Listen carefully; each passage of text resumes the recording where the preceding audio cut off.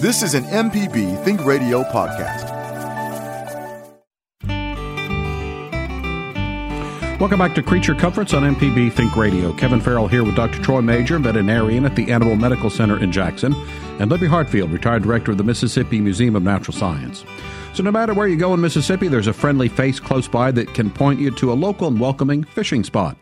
As one of the many recreational outdoor activities Mississippi offers, fishing has rules and regulations that everyone must observe to stay safe and preserve nature's waterways. So today we're going to welcome Larry Pugh from the Department of Wildlife, Fisheries, and Parks to talk about fishing spots around the state and also answer your questions about fishing regulations. And Dr. Major's here ready to take some pet questions. You can join the conversation with a phone call. Just give us a call at 1-877-MPB-RING. It's 1-877-672-7464, or email the show. Send it to animals@mpbonline.org. If you ever miss Creature Comforts on Thursday, we have a repeat broadcast every Saturday morning at 6. So good morning. Hope everyone's doing well this morning. Good morning. Good morning, Kevin. Libby is not made it in yet. She told us she's a little bit stuck in traffic, but hopefully she'll be here before the end of the show. And before we came on, we were talking about how wet it has been. And, last week we were talking about frogs and had some frog sounds. I actually was taking my walk on Monday at the park, and hopefully this will work if I play this thing here. But I did my own frog calling or recording. Let's see here. Southern chorus. Yep. That's my favorite frog, and I heard it, and I just went crazy. I got my phone out, and unfortunately, the video, you can't see the frogs, but they were out in full force there. The first time around the trail, right as I got my phone out, they stopped, and I thought, oh, they're playing with me now. But I got them the second time around, and they were quite loud, actually, so there must have been a group of them, or there was a male looking for his mate, that was for sure, but that was a lot of fun to do.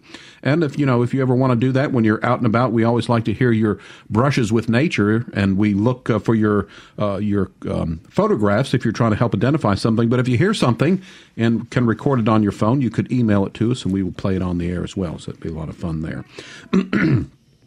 As we wait for Libby to come, we do have a couple of pet emails that came in, so let's deal with those. This first one a little bit long. Let me try to run through here. My grandson's poodle went missing in December. He's a stud dog who lives in the house, has not been neutered. We let him out to use the bathroom, and he took off after a female dog. Colin's wife saw him the next day running with a pack of dogs, but he wouldn't come to her. They live in a rural, wooded area, so there are multiple places that he can roam. They've driven extensively in the surrounding area, have put out notices on Facebook, have even talked with neighbors, all to no avail. One neighbor thought he might be sleeping in some old dog houses behind his house, so Colin put some of his clothes there to try to lure him. He's been spotted 3 times in various places by neighbors, but no one has been able to catch him. He's been gone so long at this point and has seen so far from the house, I fear he's disoriented and can't find his way home. Do you have any suggestions as to what else can be done to help get him back home? Wow. Well, let's see. First of all, neutered dogs don't tend to roam as much as intact male dogs. Now, it sounds like there was a female in estrus or in heat, and unfortunately, a lot of times you will get a pack of dogs around that female. We see a lot of fights where they will be fighting because of the attraction to that female. It sounds like this dog, I hate to use the word sounds like he's gone wild, gone feral, and he may be enjoying himself too much to come back. Most dogs can find their way back back home by circling. They pick up their scent, and it's amazing how they can find their way back. I really don't have any, they've done what they can. I really don't have any other advice as far as trying to locate this dog. But it is a dangerous situation from the standpoint of being hurt and a dog that's not used to being outside. It sounds like he's learning pretty quick if they can't catch him. Yeah, that was an interesting email. So hopefully all goes well there. And if the emailer, if you get an update and have found the dog or whatever, we would certainly like to know how that is resolved. Here's another one that says, I have a rambunctious 6-month-old kitten that likes to pounce on everything that moves. I also have a 4.5-foot king snake that lives next to my house and patrols the yard. Twice I've grabbed the kitten before he pounced on the snake. How serious would it be if the snake were to bite him, and should I relocate the king snake? Good question. The king snake is there for mice, rats, frogs, other snakes, and is a very valuable snake to have around your house. Certainly, you have to think about this, is that kittens and cats do much better as inside cats than outside cats. As far as if he is bitten by this snake, should not hurt him. He might hurt the snake though if he has claws. And but snake is pretty good. I think it might scare that kitten at some point.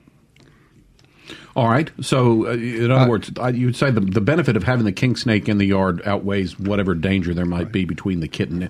Plus, I would think too, maybe just keep a closer eye on the kitten when he's out in the backyard, and you know the snake is out there as well. So. I have to recommend keeping the cat inside.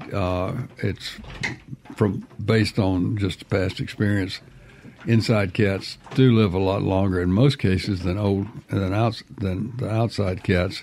They get in less fights, less trouble, and the old thing of curiosity killed the cat is very true outside. All right, we've got a caller on the line, so why don't we invite Dudley, our friend from Calhoun County, on the air. Good morning, Dudley. Go ahead. Good morning. I wanted to share quickly about an experience I had over the weekend. Sunday, I was standing and watching the 4 turkeys that play in my yard, and I was unaware of my friend who was hunting in the woods, and he came up real fast on his 4-wheeler. The 4 turkeys flew over the house.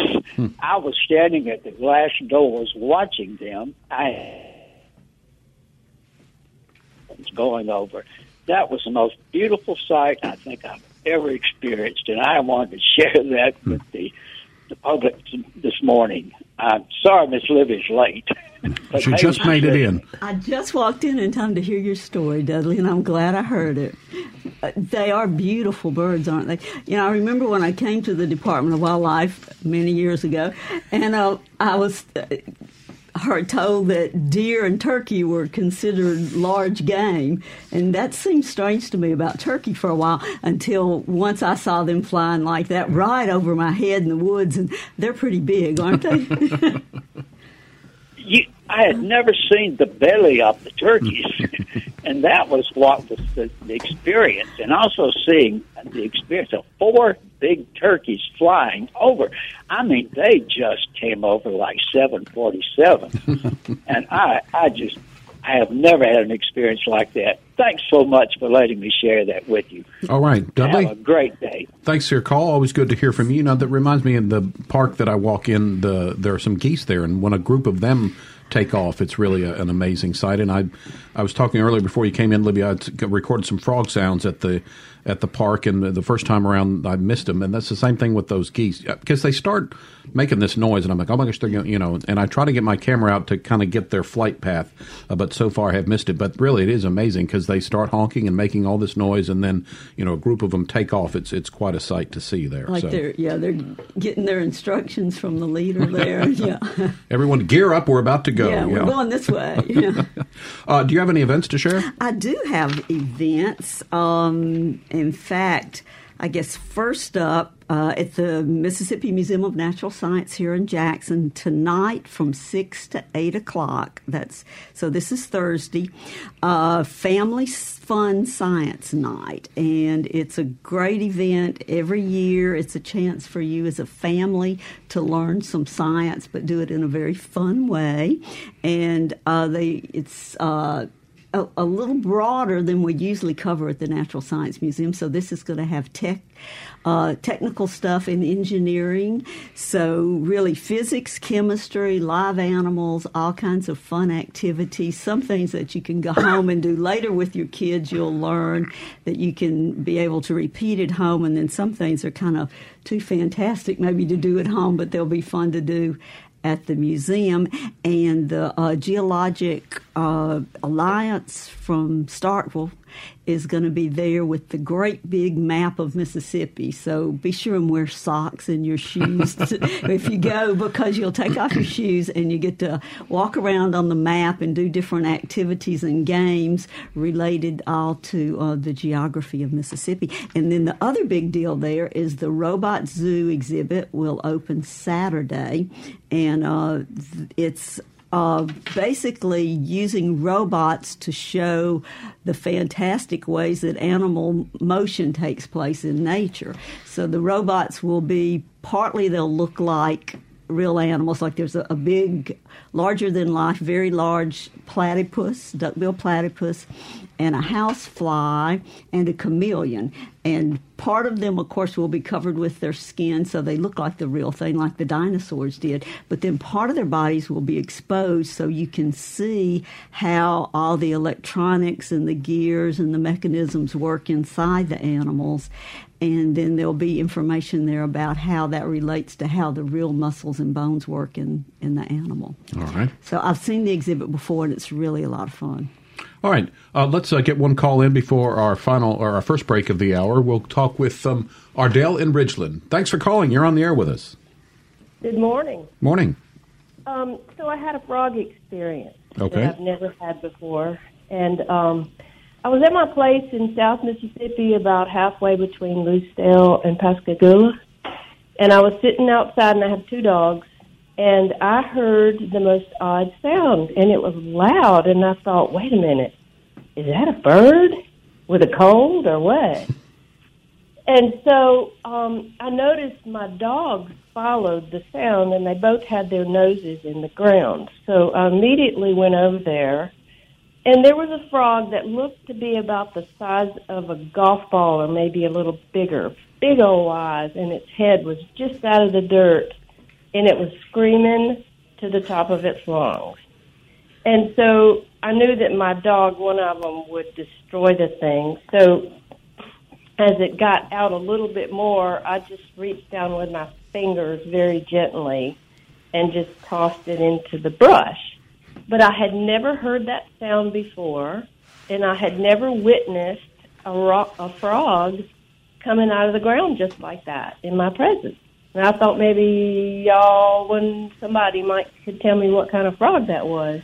Oh, gosh, I wish you did have a recording of the sound. But I tell you what, there are a couple of good websites that you can go on and listen to the frog sounds. And you can look up a list of Mississippi frogs online pretty easily, too. I'm sure Joe could give us some better ideas as to what frogs. Now, did it look like a toad? Was it kind of? It sounded like to me when you related it to a ball, it made me think it was kind of round. Was it kind of squatty, looking like a toad would be? Well, I couldn't see the whole body because only the head and like the front legs had made its way out of frog hole. Yeah, I was trying to maybe narrow it down for you when you look it up. But if you look up Mississippi frogs, that'll narrow it down. If you just look for frogs and toads, there are going to be lots and lots of them. You don't want to get into all the South American and that kind of thing. But so look for things that would be native to Mississippi. And while that sound, if you can still remember what it sounded like, you might be able to match it up online. All right, Ardell, thanks for your call. Let's take our first break this hour. When we get back, we'll begin our discussion with Larry Pugh, talking fishing today. He's the Chief of Fisheries for the Mississippi Department of Wildlife, Fisheries, and Parks. You can join our conversation with your phone call. The number is 1-877-MPB-RING. It's 1-877-672-7464. You can email the show. Send it to animals@mpbonline.org. Dr. Major here, ready to take some pet questions as well. So stay tuned.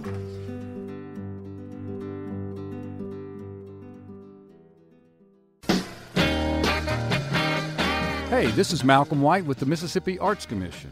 I'm one of the hosts of the Mississippi Arts Hour, the arts interview show on Think Radio. Every week, myself or one of my fellow hosts bring you in-depth interviews with different creative Mississippians. We talk with visual artists, musicians, writers, as well as people who help bring the arts to their communities. We hear about how each artist learned their craft and get some insight into their creative process. You can hear the Arts Hour every Sunday at 5 p.m. on Think Radio, or listen anytime by subscribing to the show through your favorite podcast app.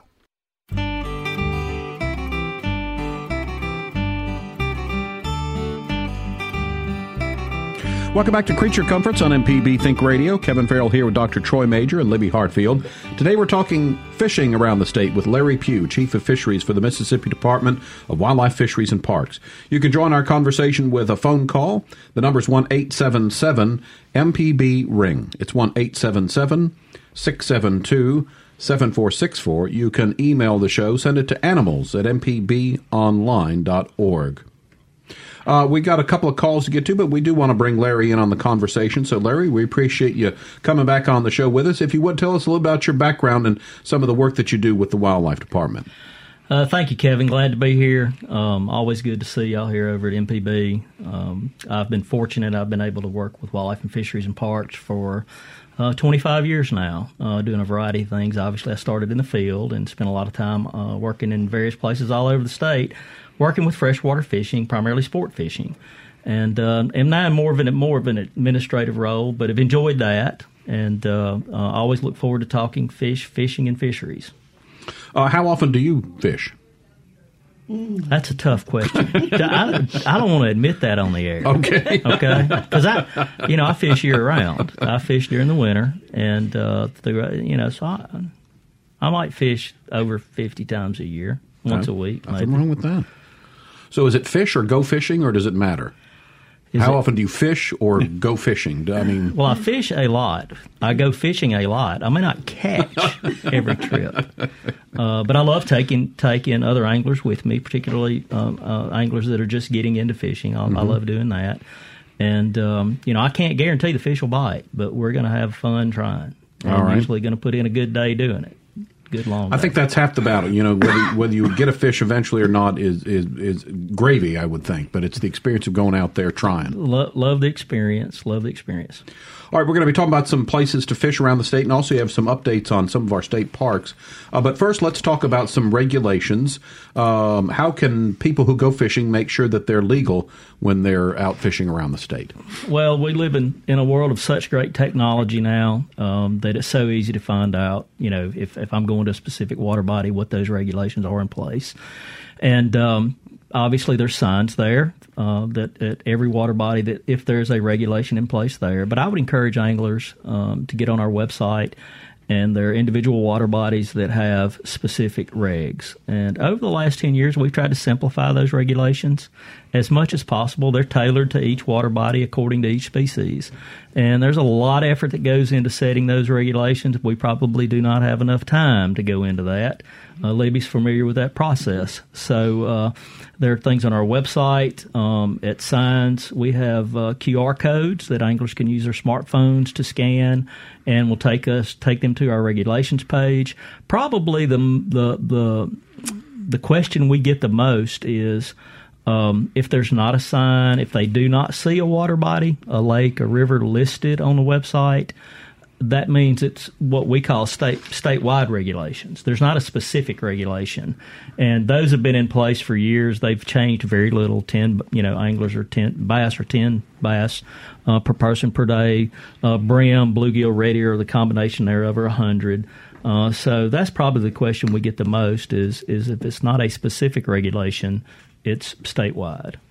And I guess, as we mentioned at the top of the show, the regulations are put in both for safety of people who are out fishing, but also to help preserve nature, make sure that our natural resources are around for our generation and the next generation to enjoy, I guess. Sure. When we develop some criteria for putting a regulation in place, does the population warrant it, the fish population, which means there's got to be enough fishing pressure, if that makes sense. A lot of harvest. A good example would be Grenada Lake. There's a lot of fishing pressure on that crappie population. Number two, does the public support it? Is it easily understood? And then number three, how enforceable is that regulation? Do our conservation officers understand it? Are they going to be able to enforce that regulation? So a lot of thought goes into before we just decide to make a management recommendation on a water body. All right. Talk to us about fishing licenses. Who needs one? How do you get one? That kind of thing. Anybody between the age of 16 and 64 really, is required to have a freshwater fishing license to fish in the public waters of the state of Mississippi. If you're 15 and under, you're what we call age exempt. And would love to talk about this more in detail a little later on if we've got time. But anglers that are 65 and over are also exempt and not required to have a license. You're just simply required to have proof of age. Okay. It's a real cheap purchase. $10, and it's good for the year. So, and also, if I remember correctly, when we talk about hunting and fishing licenses, the money that people pay gets plowed back into helping preserve the wildlife where they go out to hunt and fish. Is that correct? I have the opportunity to speak all over the state, and that's my message. The sale of hunting and fishing licenses are the lifeblood of our agency. Okay. Without getting into a lot of detail about the general fund and taxes and all that, we work for the anglers. We're under a really unique system. Wallop, Bro, Dingle, Johnson federal acts. It's what we call a user pay, user benefit. Those that buy a hunting and fishing license are ones that fund our agency, and those are the ones that benefit from the things that we put in place to preserve and protect the resources across the state. We're going to be talking to Larry throughout the hour. If you have a question or a comment, you can give us a call at 1-877-MPB-RING. It's 1-877-672-7464. Send an email to animals@mpbonline.org. Jane's been holding on for us for a little bit of time. Jane, thanks for holding. You're on the air with us now, so go ahead. Well, thank you very much. I wanted to share an experience I had maybe a few years ago. I had broken my foot, and I was in a cast, and for entertainment, my husband used to drive me to some rural roads just for, like a Sunday drive. One day when we were on this road, we saw some little bitty puppies just scampering around, and I stopped and looked over a hill, and there was the mama dog. She was on her last leg. She was just about to die. So immediately we went and got. I don't have a dog, so I don't know how to really treat dogs. But we bought some milk and warmed it up, and we fed her. And as it turned out, we kept feeding her, going back to this area to feed her for several days. We fed her like 3 times a day. One day we went back and we got the puppies, and we were able to give all the puppies away. And one day when we went back, Mama Dog wasn't there anymore. Do you know that probably 3 or 4 months later, that dog showed up on my doorstep? I just couldn't imagine it. But because I had broken my foot and it was in a cast, there's an odor from that. Maybe it was a strong enough odor for her to find us. It was about 3 miles away from our house. Anyway, so she was there, and she just said thank you and left. So I just wanted to share that. Is that possible for that dog to do that? Dr. Major? It's pretty amazing. I've heard some amazing stories, and that is one of them. Yes, it is possible. She may have been searching for you for a good while, and then like you say, she said thank you and then left. She had other business. Maybe there were other people she had to see. I don't know. But that's a great story, and I'm glad you were able to save the puppies and help her out. That's good. All right, Jane, we appreciate that, and that's maybe a little encouragement to our first email we had where the dog has gone missing, that, they do have that, I guess maybe an instinct where they might be able to find themselves back at the home. Maybe when he, I liken that to maybe, the midlife crisis. So the dog is out there sowing his oats, as it were, and when he's done, he'll come back home maybe. Right. Who knows? Right, and that is a good possibility that at some point this dog may decide to come home. And hopefully he will, and hopefully he'll be in good shape.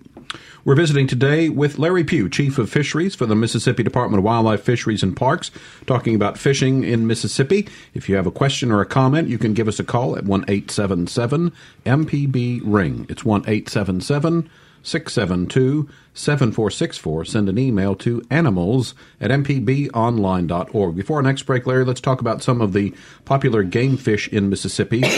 And I always like this one, and I finally learned how to say it because I used to say it wrong. But talk first about, well, I hope I'm saying it right now that I said that. It's brim. Is that right? Correct. Okay. It's not bream, it's brim. Brim. Okay. Brim. I would say, and Libby would probably, I hope, agree, that's the first fish that most anglers caught as a kid. Yeah. The first memory of, my granddad taking me brim fishing. It wasn't till, my dad and I paid a lot of money for a college education to understand how many different species of brim there are. But, and the different names of brim. You've got bluegill, red ear, strawberry, chinkapin, long ear. It could go on and on. But we group those. Panfish, a lot is another word. A lot of folks up north that don't know what they're talking about call them. Is our term down here is brim. BREAM. And so it's the first catch that most people get because there are so many of them? Yes, they're aggregate spawners, which is a fancy, term for meaning they form brim beds. And so starting usually in April, May, June, they'll spawn multiple times throughout the year. They congregate and will go through this process, and certainly makes them vulnerable to being caught. And they're really aggressive, so it's a good opportunity to introduce someone, a kid or even an adult that's never fished, because the action's usually pretty fast-paced. I've always said they don't think before they bite. That's right. I think brim just bite. If you watch the fish in the aquarium at the museum when they get fed, a bass is very careful about it. It doesn't just run up there and grab. The brim just run up and grab all the little things you can feed them. And so I've always thought that's what's happening on that kid's hook too. You don't have to have the hook in the water very long, and a worm is fine with them. So it's a great fish for kids to catch. And you can eat them. They're good to eat. Sure. Wonderful to eat. All right, let's take another break. When we get back, we'll continue our discussion. We're visiting today with Larry Pugh, who's Chief of Fisheries for the Mississippi Department of Wildlife, Fisheries, and Parks. And Dr. Major is here, ready to take some pet questions. If you'd like to join the conversation, give us a call. The number is 1-877-MPB-RING. It's 1-877-672-7464. You can email the show. Send it to animals@mpbonline.org. Got a couple of callers on the line, and also we'll get an update on some of the state parks, state lakes, that is, from our guest, Larry Pugh. Back with more after this, so stay tuned. Deep South Dining is the show all about the culture of Southern flavor, from fried chicken and collard greens to shrimp and grits and a glass of sweet tea. Subscribe now to the podcast using any podcast app or download our MPB Public Media app.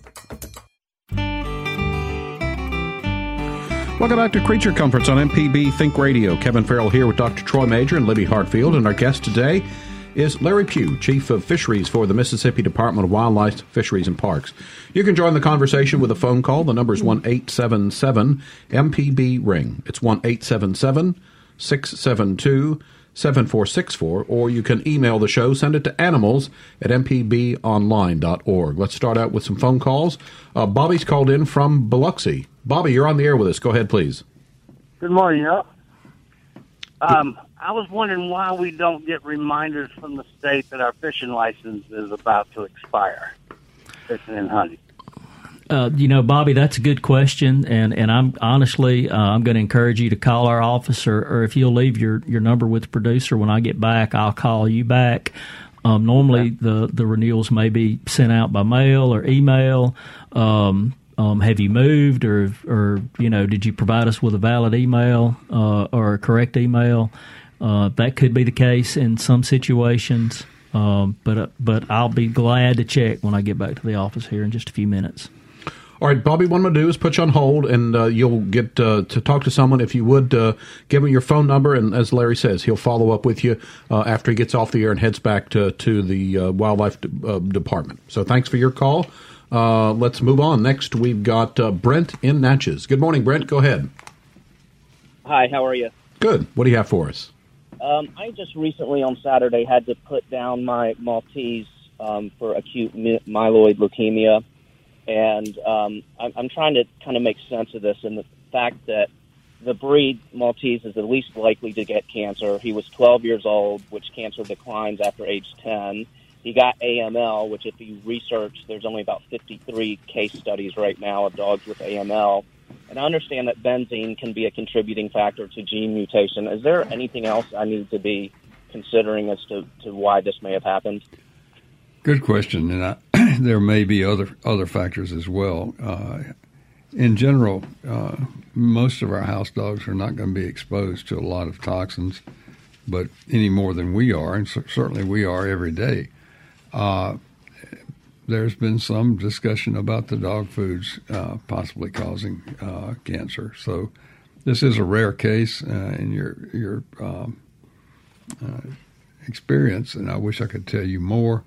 It sounds like you've done a fair amount of research, and unless there were some mitigating circumstances where you could go back and actually check and be sure as far as exposure, it's going to be difficult to tell you. I'm sorry you had to put your dog down, and it's one of those things that as a veterinarian we deal with almost every day, and it is unusual for a Maltese to have to be put down at that age. So I appreciate it. I just trying to look beyond any toxic exposure. My thought would have been that if that occurred, he should have been vomiting and had acute symptoms, and he never did. He went down over a month period of time where he just finally stopped eating. So I'm assuming it probably was an acute poison toxin reaction, but I don't know. Right. Thank you for your call, and we're sorry you had to put your little dog down. Thank you, Brett, for your call. Before we go back to the phone lines, we do want to get an update from Larry Pugh, our guest, who is Chief of Fisheries for the Mississippi Department of Wildlife, Fisheries, and Parks, about some of the state lakes. Larry, let's start with Trace State Park. First of all, if you would remind us where that is and give us the update. Well, I really just wanted to talk a little bit about the three lakes that we're getting the most questions on this time of the year. You know, we still have duck season. We still have deer season going on for a couple more weeks, and folks out there want to finish up strong with their hunting season. So Trace State Park, we've been able to finally complete our repairs on the dam, and we've done a lot of other things out there the anglers are going to be pretty excited about. With all the rain we've had in January, the lake's filling back up, and we hope that we're going to be able to reopen Trace State Park to fishing sometime in 2020. Another lake that we've got closed right now is Lake Mary Crawford down in the south part of the state in Lawrence County. We've had to renovate it. We've stocked all our fish. We've stocked all of our brim species. We stocked our largemouth bass. And once that population gets established, we're looking at reopening Lake Mary Crawford June of 2021. So we're looking at about another year and a half for those fish to get established in Mary Crawford. And lastly, right down the road on Highway 49 near McGee is Simpson County Lake. We had a lot of good bit on social media about what was going on down there because of some issues with the dam, and dam issues have been quite popular here in the last couple of weeks with all the rain we've got. We've got to do some rehab to the dam and actually to the emergency spillway, so that lake will be closing probably in the next week or two. We've allowed anglers in there to get in there and try to catch the fish. We've actually moved a lot of the fish out of there to some of the other surrounding lakes to what I like to do a fish rescue. So Simpson County Lake will be closed, and the contractor's ready to go. As soon as it dries out, we'll get in there and start doing some dirt work at Simpson, and look forward to reopening it in another 2 years or so. Okay. Now, a couple of callers ago, we had that question about renewal notices for fishing licenses, and it appears that maybe there was some sort of snafu because normally reminders are sent out. Is that correct? Yes, I believe. I'm going to have to check, okay, Kevin, and I'll be sure and check with our licensing department. That's why I'm hesitant to give an exact answer. But I know in the past, if we had an incorrect address or an email, invalid email or incorrect email, the notice would have went out. But I'm going to double check for the caller, okay, and make sure we find out the correct information. All right. Let's welcome Edgar from Jackson to the show this morning. Good. You're on the air with us, Edgar. Go ahead. Good morning. Thanks for taking my call. Sure. I just have a question about licenses. Are visitors to the state required to have a temporary license to fish? Yes, Edgar, thank you for calling. We have a non-resident fishing license that's required if they're going to be fishing the public waters of the state of Mississippi. And you can get anything from what we call a small trip license. So you can actually even buy a one-day freshwater fishing license for your non-resident that it runs $8 to $10, counting all the agent fees. You can get a 3-day freshwater fishing license, or you can get what we call a non-resident annual fishing license, depending on how long they're going to be here, how many days they're going to fish. Okay. Where do we get those? You can get those licensed any place that sells hunting and fishing license, any of our vendors, or actually, you can go online and get that license also on our agency website at mdwfp.com. Pretty much any place that sells fishing equipment will sell the licenses too. Correct. Walmart, Academy, Dick's, so you can usually get a license there. Yeah. All right. Edgar, thank you for your call. This is Creature Comforts on MPB Think Radio. We're visiting today with Larry Pugh, who's Chief of Fisheries for the Mississippi Department of Wildlife, Fisheries, and Parks. So if you have a fishing-related question that Larry could help you with, give us a call at 1-877-MPB-RING. It's 1-877-672-7464. You can email the show as well. Send it to animals@mpbonline.org. As usual, Dr. Majors here, ready for some pet questions. And I think that Jacqueline in, can't read where that's from. Madison. Okay, that's what I thought of. All right, sorry. Boy, my eyes are going bad in old age. Jacqueline, you're in Madison. Thanks for calling. You're on the air with us. Go ahead. Yes, thank you for taking my call. I'm here listening to you all this morning, and so far I'm getting so much information. But I do have a question. My husband and I own an Akita.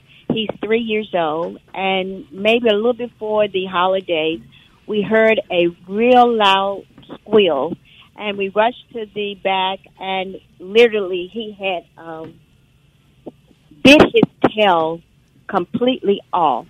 And had a long, beautiful, fluffy tail. We took him to the animal clinic. Of course, they immediately did surgery. And afterwards, we asked the doctor, could he tell us why? And she said that they have seen it before, but they couldn't give us a definite. And I just wanted to see if someone would kind of answer that or know of anything would make the dog bite his tail. Right. Question I have for you, how long was the tail left? In other words, did he bite it off completely? He bit it off to the point of maybe, yes. It was maybe like 10 inches long, 12 foot long, I would tell my husband. Okay. And he did it all the way up to like a little nub. Okay, so he only has a nub left. Yes. Okay. Gosh, if he hadn't been biting on his tail or had not suffered any type of injury, this sounds like an acute trauma to me. Very rarely would a dog actually bite his tail off, and usually there would be some indication that something was going on before this happened. The fact that he yelped, I don't know if he could have hung it. Did you ever find part of the tail? Yes, we literally found the tail. It was right next to him. We actually saw he wouldn't let us touch him. We had to put a muzzle on him to get him to the hospital. Sure. Well, that is very acute, and I don't know what to tell you as to why he did. That is highly unusual. As I said, usually if a dog's going to mutilate its tail or take part of it off, something has been going on for a while, but I think you would have known that. So if you ever find out what caused this, give us a call back and let us know. I really don't know. I wish I could tell you. Hope nothing like this ever happens again. All right, Jacqueline, thanks for the call. That is kind of a gruesome scene that you could imagine coming upon your dog after that had happened. So good to see that they were able to get the dog in and surgery, and hopefully seems to be doing well. Yes, and that can be quite bloody. There's a lot of blood pressure in that area because it serves the dog's tail was probably 20 inches long, give or take, and a lot of blood supply. So I can see how that, and it's very painful as well. So, all right, time for one more break this hour. When we get back, we will continue visiting with our guest, Larry Pugh, who's Chief of Fisheries for the Mississippi Department of Wildlife, Fisheries, and Parks. Hopefully, maybe we can get an update on the giant salvinia on the reservoir. You can still call in with a question or comment at 1-877-MPB-RING. It's 1-877-672-7464. Email the show, send it to animals@mpbonline.org. Back to wrap up the show after this, so stay tuned.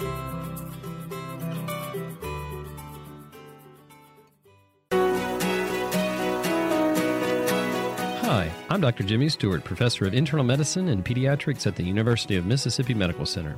On the original Southern Remedy, we answer questions about all aspects of your health and share some of the latest medical information in the news. You can listen to the show on Wednesdays at 11 on MPB Think Radio, or you can subscribe to the podcast by searching for Southern Remedy on your preferred podcasting app.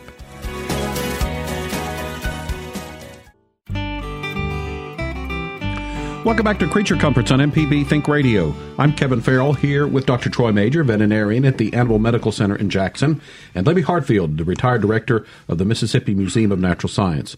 We're visiting today with Larry Pugh, who is the chief of fisheries for the Mississippi Department of Wildlife, Fisheries, and Parks. Got a call to get to in just a minute, but first, Larry, I mentioned before the break the giant salvinia that's on the reservoir. And again, if you would remind, it's vegetation, I guess, is that right? And what, if you could remind us of what the problem is and an update on trying to solve that problem. Well, your folks that particularly live on the reservoir are intimately familiar with the problem that giant salvinia has been causing. It's a floating fern that's not native to the United States that once got established in Louisiana has quickly started spreading and can choke off entire waterways and water bodies.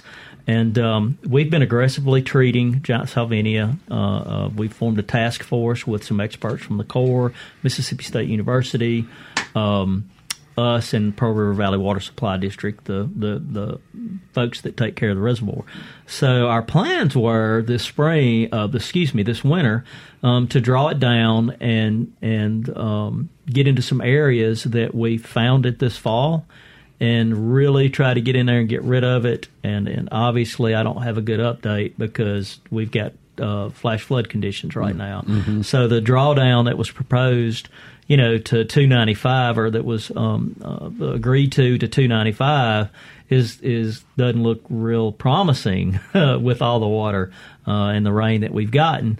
So if we get that opportunity, we'll certainly, hopefully, get out there and take care of the problem. Our staff are out there every week monitoring, looking to see if we've had any expansions. We've had not. Everything that's inside or that is boomed off, inside booms in Pelahatchie Bay, has contained it. Now, how this high water affects it, because it does float, we hope we can keep it contained. So right now we're in the survey process. We'll start planning on some additional eradication efforts coming up.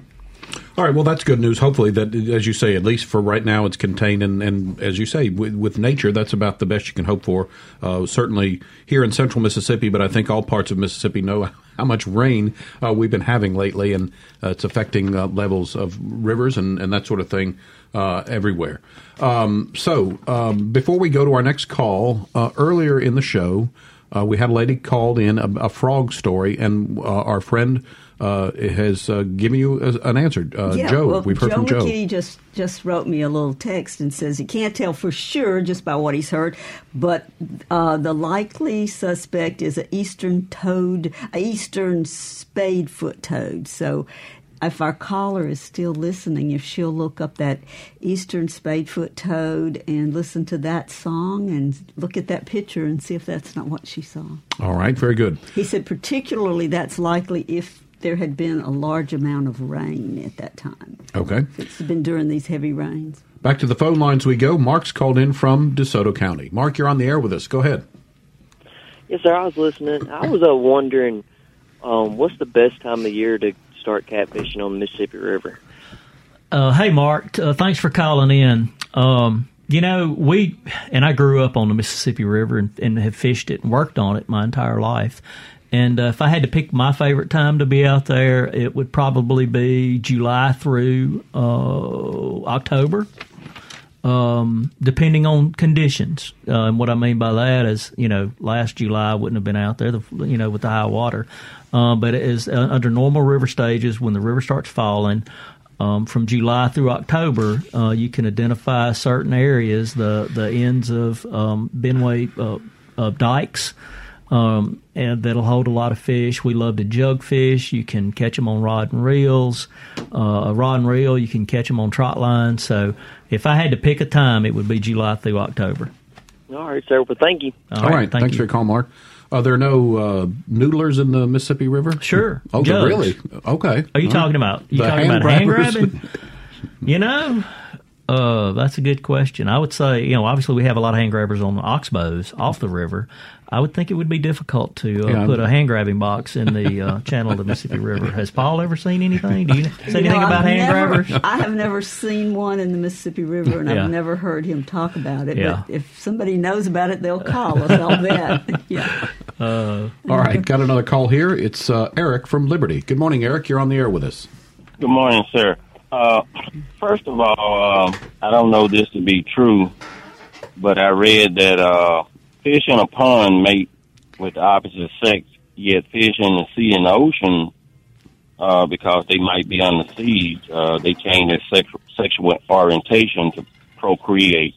I'd like to know, how is this? Now, my second question is, I also read this. It says animals such as zebras and some other species engage in homosexual activities. Now, is this because they denied the right to breed, that their testosterone might prevail? I hang up and... All right, Eric, thanks for the call. Okay, what I didn't quite understand what he was saying about the fish, but it is true that I know maybe some freshwater, but I know some saltwater species of fish can change their sex. Clownfish, a female clownfish is evidently kind of the head of the school, and if she dies, another large dominant male can turn into a female and then take the lead there. Moray eels, gobies, wrasses, those kinds of saltwater fish under certain conditions can change sex. I'm not familiar with any freshwater fish. Now, I've seen fish that had both eggs and, both gonads from both, genders, but not one that could start out male and turn female in freshwater. Snails and slugs are known to be able to change. In fact, I can't remember what. There's some species that always start out as a male and then change into a female, or vice versa. I can't remember how that works with slugs. But we've always joked about snails. It's so slow and hard for them to find a mate. They've got to have some new strategies, don't they? That's a hard thing. Yeah, I've thought about it like that. Yeah, it's not kind of like a bird that can go find a mate. But so I have not studied any of that, Eric, but there's probably something online. Yeah. All right.